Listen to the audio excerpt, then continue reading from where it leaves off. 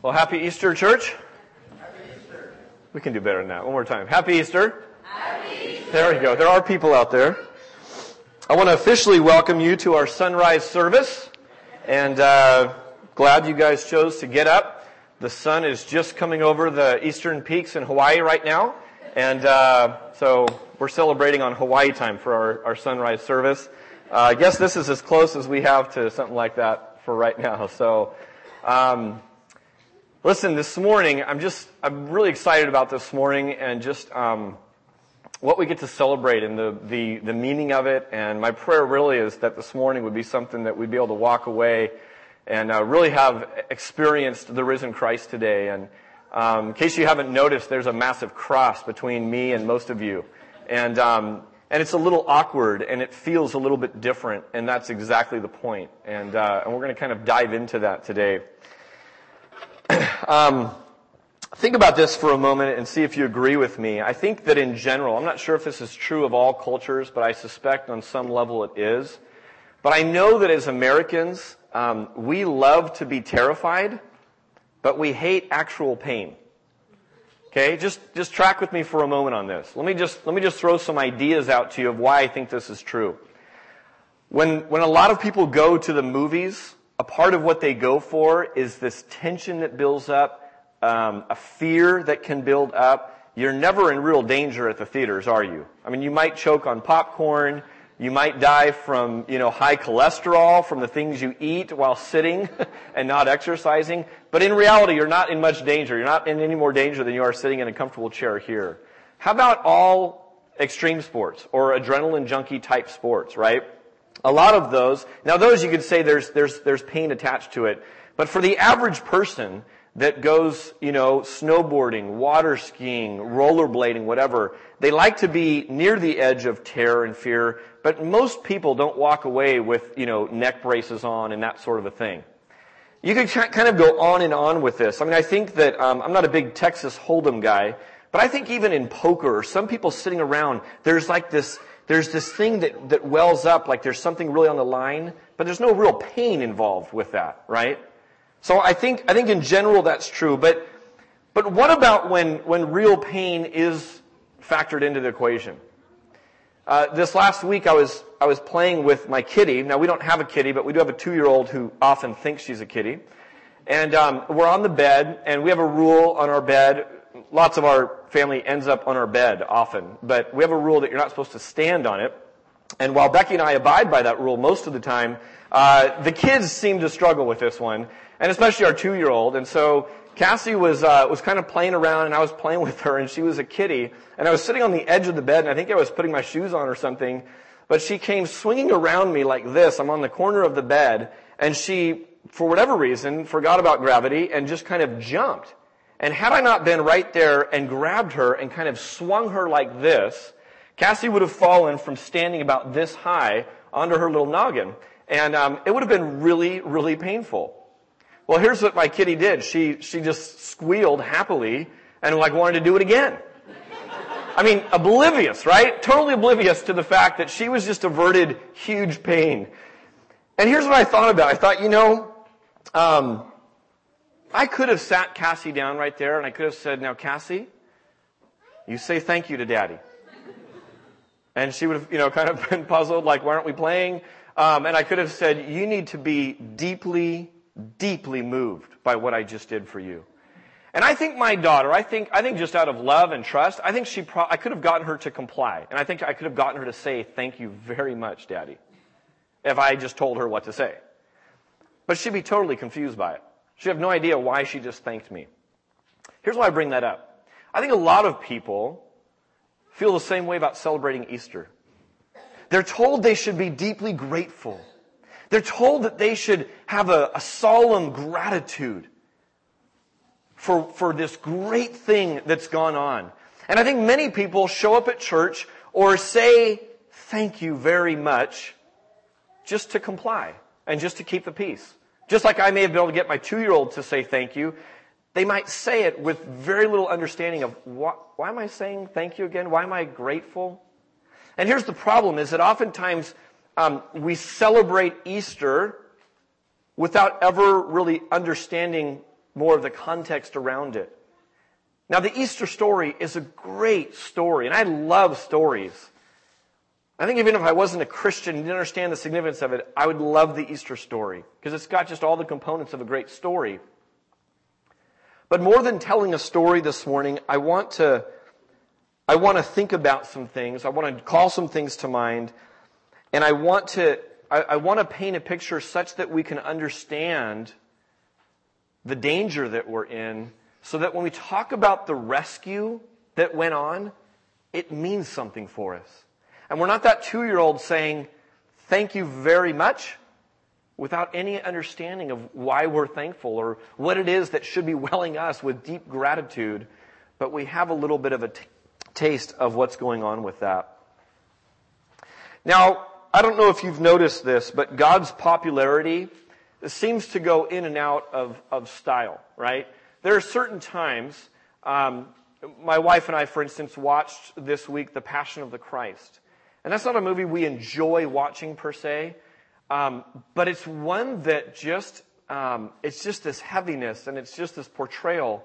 And it gets me thinking. It's a little bit like going to a funeral or a memorial. I don't look forward to those and say, I can't wait to go to those. I'm not sure to go to weddings and baptisms. But you know what? I walk away from a memorial service and I'm thrilled that I went.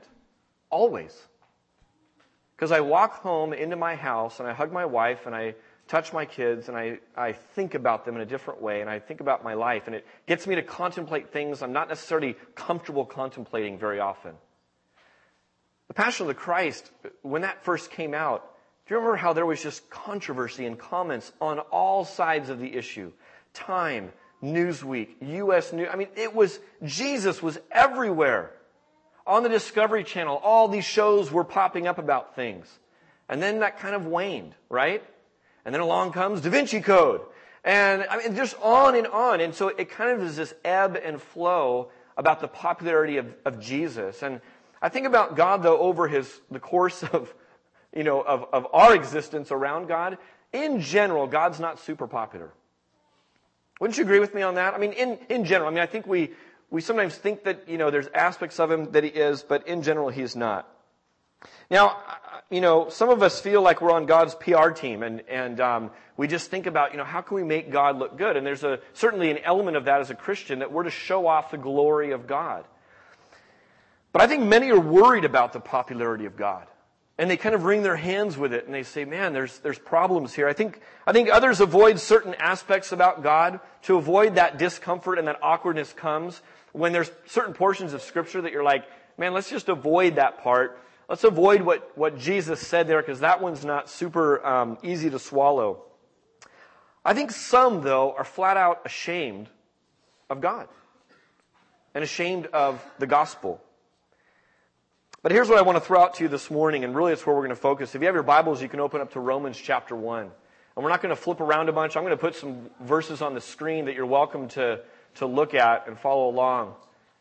But I want to camp out really on one verse. And while you're turning there, think about this, that in avoiding the controversial, distasteful parts of God and the gospel, what we end up doing is we end up robbing the gospel of its very power. Look at Romans 1, starting in verse 16. It just is quite simple, but it's a very powerful verse to think on and meditate on. Here it is. I am not ashamed of the gospel, because it is the power of God for the salvation of everyone who believes.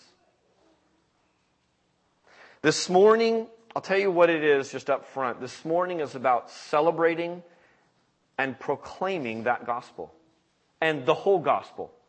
Not to just focus on what I would perceive as the good part or the easy part to package and make look good. Well, that begs the question of this. What is the gospel? When we throw that out, it sounds like a churchy religious term. What does that mean? What are we talking about? I want to start with a color this morning. And I know that word blood is not a color, but you get the idea. And if you read the Bible, and if you're a careful student, or even probably a casual student of God and His Word, you'd see that blood and sin have always gone hand in hand with God. You begin to talk about God, and eventually sin's going to come up. And if you begin to talk about the Bible, eventually blood is going to come up. And that's just the way it's always been. I mean, already you're starting to see why God's not super popular.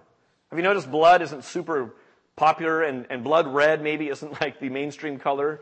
You know, you don't like to see that very often. But God seems to be quite fond of blood. I want you to just think with me for a moment. How many of you know where Leviticus is found? Just raise your hand if you know where that's found. Okay, it's in the Bible, and it's in the Old Testament, right? Now, isn't Leviticus really an entire book kind of about blood? I mean, there's blood everywhere in that book, and it's when you're reading it to your kids, you kind of edit it a little bit because you're like, wow, that's nightmare time, you know? And it's a whole book talking about this whole subject. This book that we're in, Romans, talks about being justified by blood. Ephesians talks about being forgiven by blood. Ephesians also says that though we were far off, you and I, as those who've wandered from our Father, are brought near by blood. Jesus, as part of this Easter story, even started what we now call communion around a meal. And remember what he said the wine represents? He says, you need to drink my blood. Now that's shocking to us, and it was shocking to them, and it begs another question, why all the blood? What's the deal with blood? Hebrews 9:22 says it pretty simply. It says, without the shedding of blood, there is no forgiveness. Now, we're going to wrestle to unpack this a little bit, but in a nutshell, there you have it. My sin requires a payment. And the long and short of it is, I either pay for it with my blood, or someone else pays for it with their blood. No one gets off without someone bleeding. And I don't care who you are, in what part of the world, you have been born with an innate sense of justice that says, I want blood for someone who does this rotten thing to my family. Someone must pay. That's the imprint of justice that God has put on us, and we're said to be made in the very image of God. Blood's only part of the story. I want to move on to the cross. And in the cross, we have more reason for losing the popularity contest, right? I mean, you think about what a cross is, and one old hymn says it this way, it's the very emblem of suffering and shame.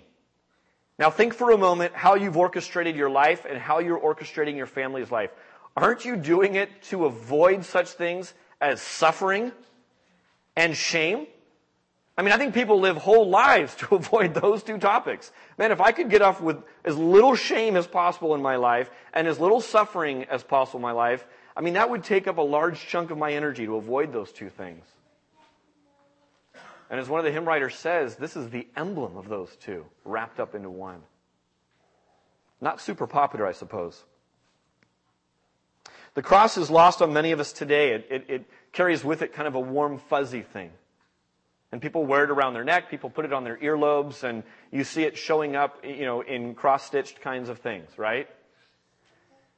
But it's not super far stretched for us to think about the cross, and as we even take 2 seconds to really contemplate it, to begin to think about what the electric chair and what a lynching rope and what a cross all have in common.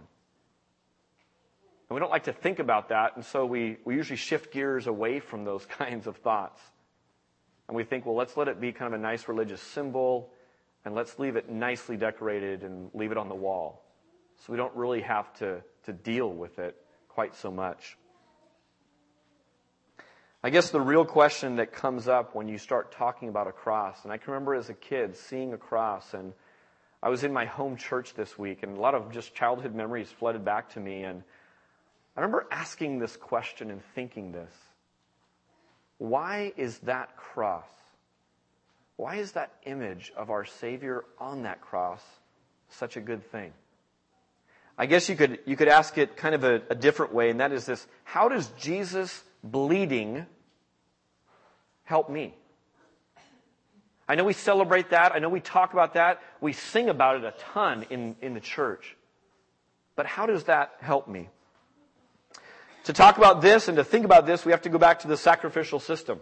Now, I know, especially with it being spring and all of that, a lot of people, probably most people, think, sacrificial system means hitting one deep to right center maybe with someone on third base, to kind of sacrifice, fly them in. And you talk about sacrifice and people go, yeah, I'm not really, really clear on what that means and what you're talking about. If we're not talking baseball, it sounds scary. It sounds a little bit weird. Probably for most of us, as city dwellers, we tend to struggle with understanding certain things about how the world really is. And I would gladly and freely admit that. I'm not positive it's always such a good thing to be a city suburban dweller. And here's what I mean. When you and I go to the store and we want some chicken, this is what our chicken looks like, right? For the most part. Now let me just ask a really simple question. Does anyone see any blood? No. It's been really washed away, right? That's one clean chicken breast right there. That looks appetizing to me. I see that and I say, thank you very much. I would choose to purchase that. Do you know that chickens have blood and guts and yucky looking things on the inside of their little feathers? Now, for most of the world, I don't have to explain this, right? They totally get that. They see that and they're well aware of that. They're also well aware that when they're eating this piece of meat, something died. They're eating something that died. And what's interesting is we have to teach our kids, eventually they're going to ask that question. Sorry if I'm spoiling it today, but when you say we're having chicken for dinner, is that the same as that picture in that book? All right, dear, let's take a walk. And you need to walk it through, and they have only rice that night for dinner, right?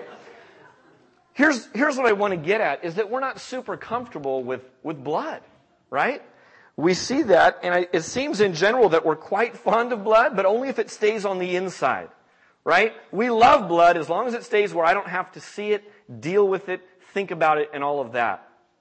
I have a hunch that certain other cultures have an easier time grasping certain things than us simply because of that.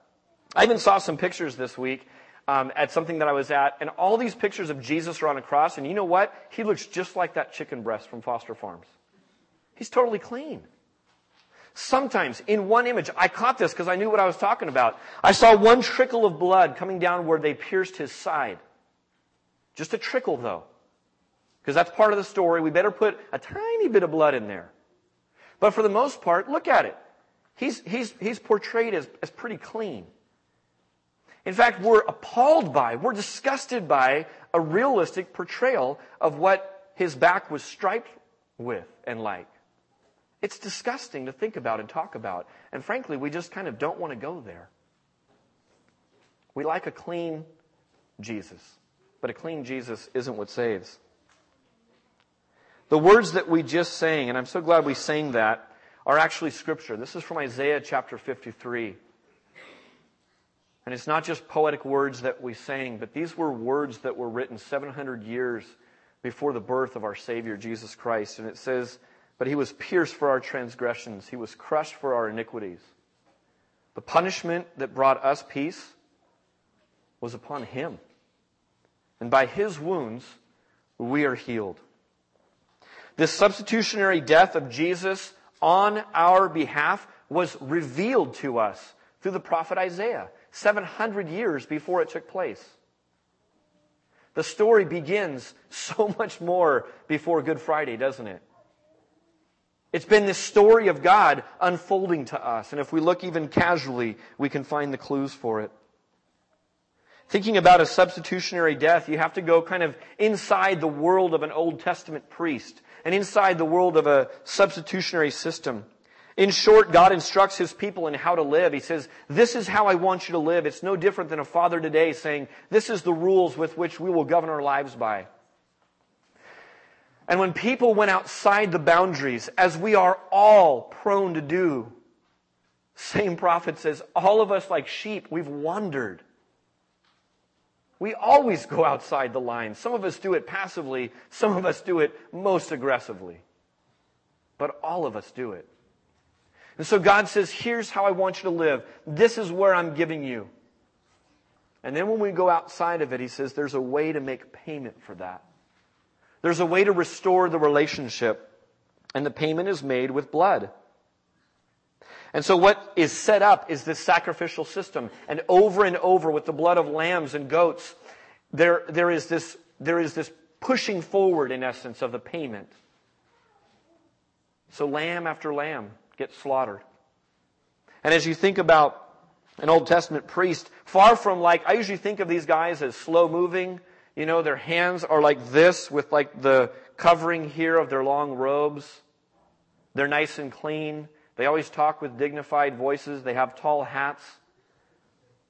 And as you start to read the Old Testament, and you start to really think about God choosing a Levitical priest, I want to have you think about this. What you see on the screen probably isn't what we're talking about. I mean, these were guys who knew how to handle a knife. These were guys who spent their day literally ripping open the flesh of animals, pouring and sprinkling blood on things, burning things.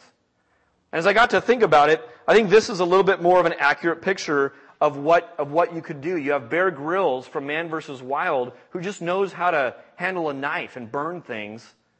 And you have Bobby Flay from the Iron Chef. You know, I mean, he's just in that kitchen. He's not a pansy dude. These were guys who had blood on them. Stains. Rotting flesh. I mean, lots of gross stuff, not meat chicken, right? These are the guys who are neck deep in this kind of stuff. And I thought about being a priest, because I'm a pastor, and I thought, what if God called me to be a priest, and I lived a long time ago? I started to just chew on this a little bit and think about it, and I thought, I can just see a priest being up there, and right as he finishes some prescribed sacrifice, and there's this poor helpless lamb, there's maybe still that stench. I mean, if you work at In-N-Out, you come home just smelling like grease, and you don't want to think about burgers. These guys didn't want to smell blood anymore, right? It's just been a long day. They've been sacrificing.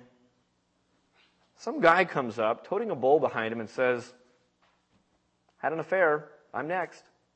I mean, honestly, I think I'd want to turn the knife on that guy and just go, would you just have thought about that before you started messing around? And you just get a little bit sick of it. And I bet in the spirit of priests, maybe just for a convenience factor, they just at some point would shout, "Stop sinning! Quit doing this stuff! This is getting to be a real drag." And I think in saying that, they would echo the heart of God, but maybe from two totally different vantage points. Because this object lesson of death and dying and blood and sacrifice is not right in front of us every single day, I think what happens is that you and I miss out on the ugliness of sin. I think that I tend to miss out on the tragedy of death and the fact that someone or something is going to die because of my sin.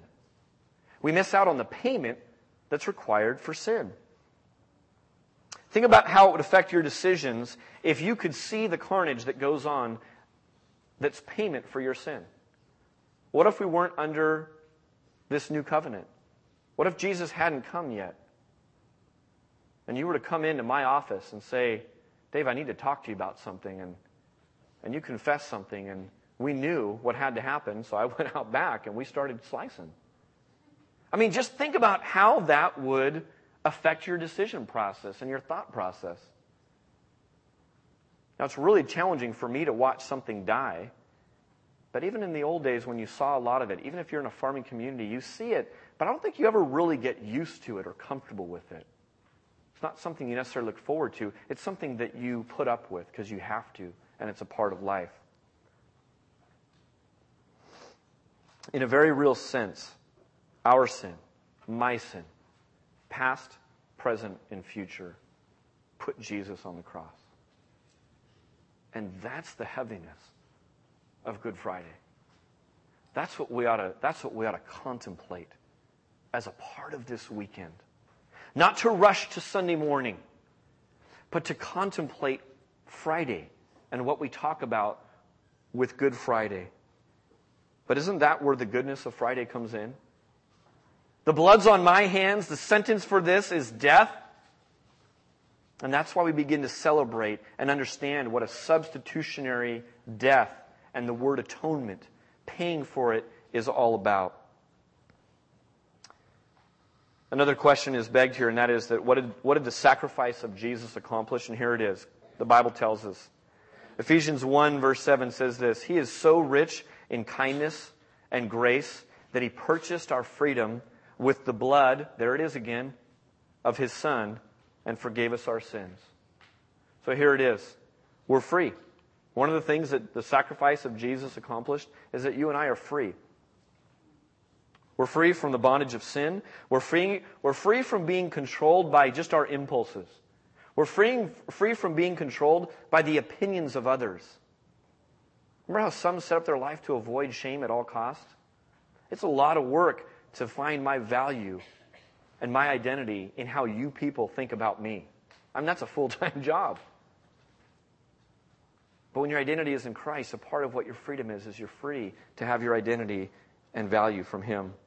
We're free from the fear of punishment. We're free to enjoy relationship in a way that we couldn't before. We are free to hope. We are free to serve and love without any manipulation or desire for reward. Think about that. When we're in Christ, because we've been purchased by His blood, we're free to serve in a different kind of way. And as Jesus said it, we're free to live life fully alive. Not only are we free, we're also forgiven. No longer is this ever-growing list of wrongs keeping me from God.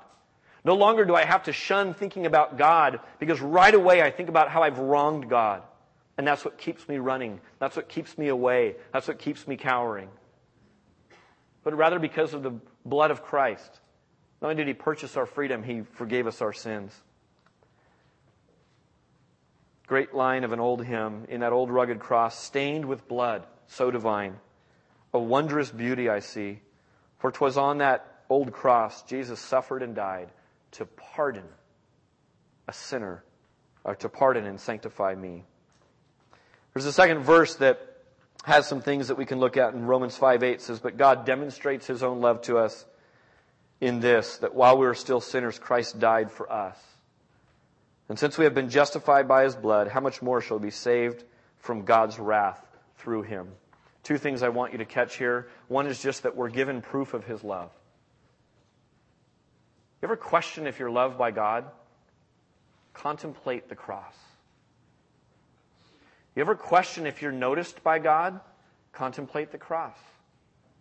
Go back and ask yourself this. Would I give my one and only Son for something I didn't value? For something I didn't notice? Would I make that huge payment and not see it through by walking with this child through all of his life? So when you're doubting, when you're wondering if you're really loved, ask those questions and look to the cross. Not only is it given proof of our love, but also we are justified before God. And the word justified is different than the word forgiven. We already talked about being forgiven. Justified, just the easiest way to think about this is think about a courtroom. You could be in a courtroom, and if someone's forgiven in a courtroom, what it implies is that you were judged and found to be guilty, but now we're not going to count it against you. You're forgiven. You know what justified in a courtroom means? You were judged, and you were found to be innocent. So the judge makes his proclamation, not guilty. That's the powerful thought about being justified. Not just forgiven, but we are actually seen as innocent and made right with God because of the blood sacrifice of Jesus. That's why Friday can be called good, and that's why Sundays are incredible. Just think about the fact that Christ knowingly gave His blood so you and I can keep ours. And more than just physically in this life, He says that our life that we receive from Him now goes on and on and on and on for eternity. That's why we look at Good Friday. Kind of in wrapping things up, I just want to throw this out, and that is that maybe for some of you, you've thought about this a lot. I would pray this wouldn't be old hat to us ever. That the wonder of the cross, the wonder of the resurrection and the empty tomb would never go away. I think if we're not careful and we're not guarded with this, wonder easily turns into wander. And we just kind of wander away from it. And it stops losing its impact on us because we've heard things over and over. That's where my prayer for us today who know this story, and know these simple truths that I'm pointing out, would afresh grab onto them. Let them define us. Putting the cross back even in the center of our worship and in the center of our relationships, such that we have to look around it and think about it. What if this was bolted to the ground here? And every wedding we ever did had this massive cross before us and the people witnessing it. Would we ever lose sight of the cross? We did a memorial in here yesterday. What if a cross was just bolted right here to the floor? Wouldn't be as socially acceptable. No one would put it there for aesthetic purposes. But maybe we're onto something by having it sitting right here, awkwardly, right in the middle of the sanctuary, where it even blocks the view of you and me. For some in this room, maybe this is the very first time that you've really chewed on this. And you're coming face to face with this. And in asking the question, what am I to do with this? Let me just point to Romans 2 to answer that. Don't you see how wonderfully kind, tolerant, and patient God is with you? Does this mean nothing to you? Can't you see that His kindness is intended to turn from your sin? You want to talk about another unpopular word that loses popularity contests for God? The word repent. Now, people screaming at people on a street corner and shoving their finger in their face, screaming repent or die, that probably has some, tinge on why that word isn't super popular. But the word repent quite simply just means to turn from sin. Turn from chasing a life that's dominated by you and your kingdom and turn to God. That's what the word repent means.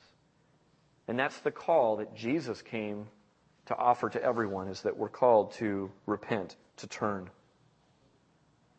Aside from repenting, believing in your heart that Jesus is God's Son, confessing with your mouth that God raised from the dead, the Bible makes a really simple promise. You will be saved. You will be rescued. You will be counted justified and forgiven and free.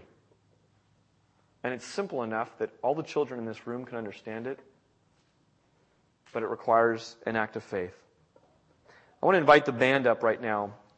And I opened with the idea of shame and what it looks like to be ashamed of the gospel. Ashamed of this way of salvation that God chose. God wrote the script for. We didn't write the script for it. I want to paint a picture of what someone who's unashamed looks like. This was written by an African pastor, and it's called The Fellowship of the Unashamed. And I want you just to listen. He writes this: I'm a part of the fellowship of the unashamed. I have Holy Spirit power. The die have been cast. I've stepped over the line. The decision has been made. I am a disciple of His. I won't look back, let up, slow down, back away, or be still. My past is redeemed. My present makes sense. And my future is secure. I am finished and done with low living, sight walking, small planning, smooth knees, colorless dreams, tame visions, mundane talking, chintzy giving, and dwarfed goals. I no longer need preeminence, prosperity, position, promotions, plaudits, or popularity. I don't have to be first, right, tops, recognized, praised, regarded, or even rewarded. I now live by presence, lean by faith, love by patience, live by prayer, and labor by power. My face is set. My gait is fast. My goal is heaven. My road is narrow. The way is rough. My companions few. My guide, reliable. My mission, clear. I cannot be bought, compromised, detoured, lured away, turned back, deluded, or delayed.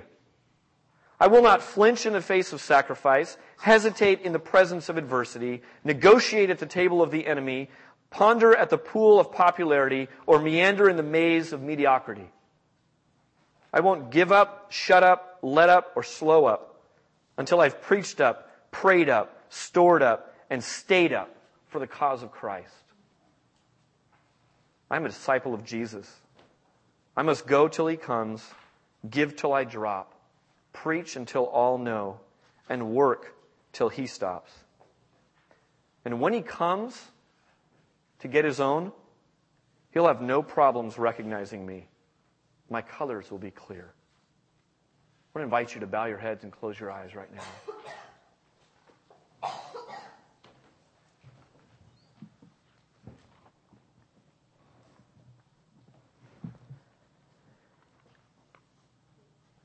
Just in this quiet moment, before we rush off to family gatherings and lots of fun food and time together, I want you to ponder as you listen to a song that's going to be played. And when the line in this song comes up that says, "Precious blood has washed away the stain," I pray that we would catch it in a different light today.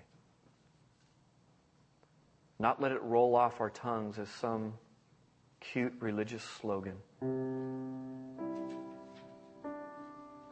The call, the beckoning of this song is come to Jesus and live. That's my prayer for each person in this room today. God, thanks for your word. Thank you for your example. And God, thank you that this morning we celebrate an empty tomb. A risen and fully alive and fully realized King of Kings and Lord of Lords. And God, we take great comfort in that while having our feet on this earth still.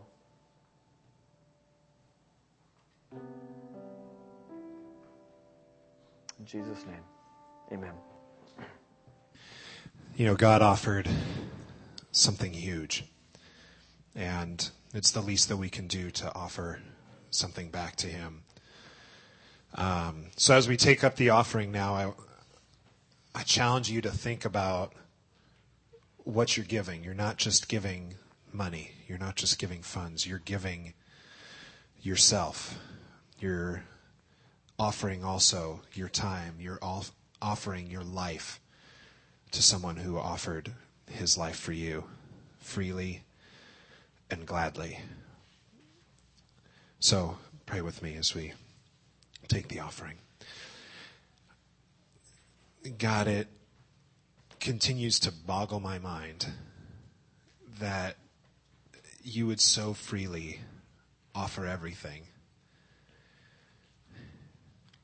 It says that while we were still sinners, you died for us. It wasn't because we loved you so tremendously that you just had to come up with some way.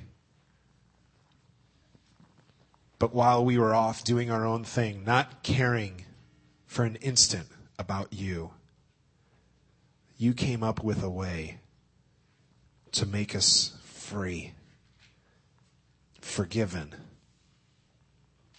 loved, and justified. And God, for that, we cannot thank you enough. God, take these funds now, take these monetary offerings, and use them as you will. God, multiply them as we know you can. And God, also, just for ourselves, help us to continue to offer every single day, all of us to you. In Jesus' name, amen. We want to thank you for worshiping with us today, and what a great line of the song, the price of grace. And you know, as the disciples watched the story unfold firsthand, And for the first time, not being able to have the opportunity to know where the story ends, this whole picture of the cross begins to take on new meaning for them. And it turns from being an emblem of suffering, an emblem of shame, to being this trophy of grace.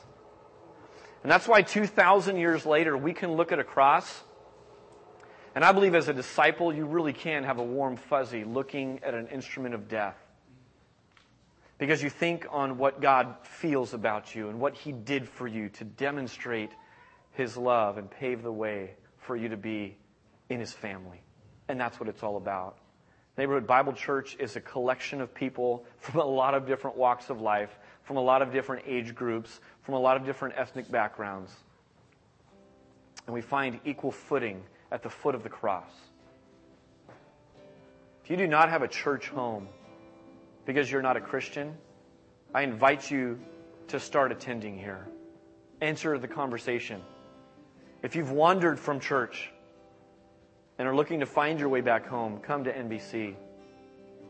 For those of you who call this church home, let's take and live the message of the cross, not as a Good Friday ending story, but as a Resurrection Sunday morning ending story, and share that hope and love. Would you just stand with us right now? We're going to close with one final song, and it's this refrain of just singing out of how great our God is.